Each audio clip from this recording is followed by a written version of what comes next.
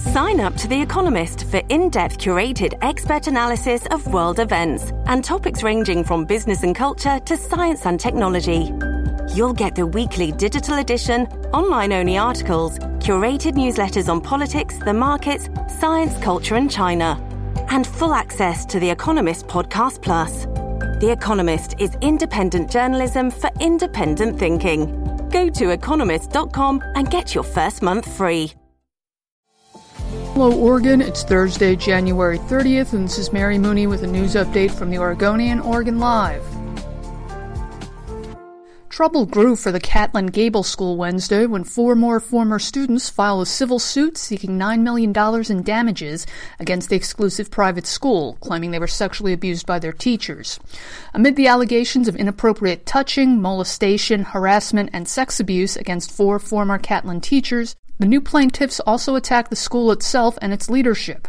They allege Catlin was negligent in failing for years to adequately investigate claims of abuse and in not reporting its concerns to the police. The 4 plaintiffs are seeking $2.25 million each for the psychological injuries, along with pain, suffering, and emotional distress. West Linn High School announced Wednesday that it has hired Keenan Lowe, one of Time Magazine's Heroes of 2019, as its head football coach. Lowe, who led Park Rose to its first state playoff win in program history in 2019 and the Broncos' most successful season ever, drew even more attention in May when he took a shotgun away from a student who was later determined to be suicidal. Video surfaced afterwards showing Lowe hugging the student in the hallway and taking the gun away. His courage and his compassion made headlines around the world. Lowe, who was a standout player for the Oregon Ducks before becoming a high school coach, replaces a legendary Duck at West Linn, Chris Miller, who left to coach in the XFL. Miller led West Linn to the Class 6A state championship in 2016. It's tough to be a millennial, and if a new study is to be believed, it's particularly tough to be a millennial in Oregon. The new study put together by Direct CBD, which just might have a vested interest in telling people they're unhappy and need some CBD, says a higher percentage of Oregon's millennials reported mental distress in 2018 than millennials from any other state. The study uses Centers for Disease Control and Prevention data to draw a lot of conclusions about how stressed out people of different generations are in different parts of the country. Oregon does not come out of this looking good. According to the data, 54.5% of millennials in Oregon reported experiencing mental distress in 2018, which is the highest percentage of any state. Overall, 40% of Oregon respondents in the annual CDC survey of Americans said they experienced mental distress in 2018, which was the highest of any state.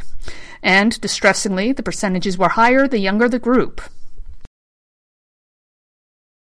If you ordered a beer at the San Felipe Taqueria on Southeast Milwaukee Avenue in Portland on Saturday, the owner would like a word with you. Seems like the person who placed that order paid by debit or credit card and left a $5,000 tip, which the owner thinks just might be a mistake. O'Neill Ortiz, the owner, says that while his wife was going through the till on Sunday, she noticed an extra large amount of tips for Saturday night. They went through the receipts, and they found that someone had tipped $5,007.49 for a $5 beer. If you're wondering about the math here, that's a tip of $100,149.8%.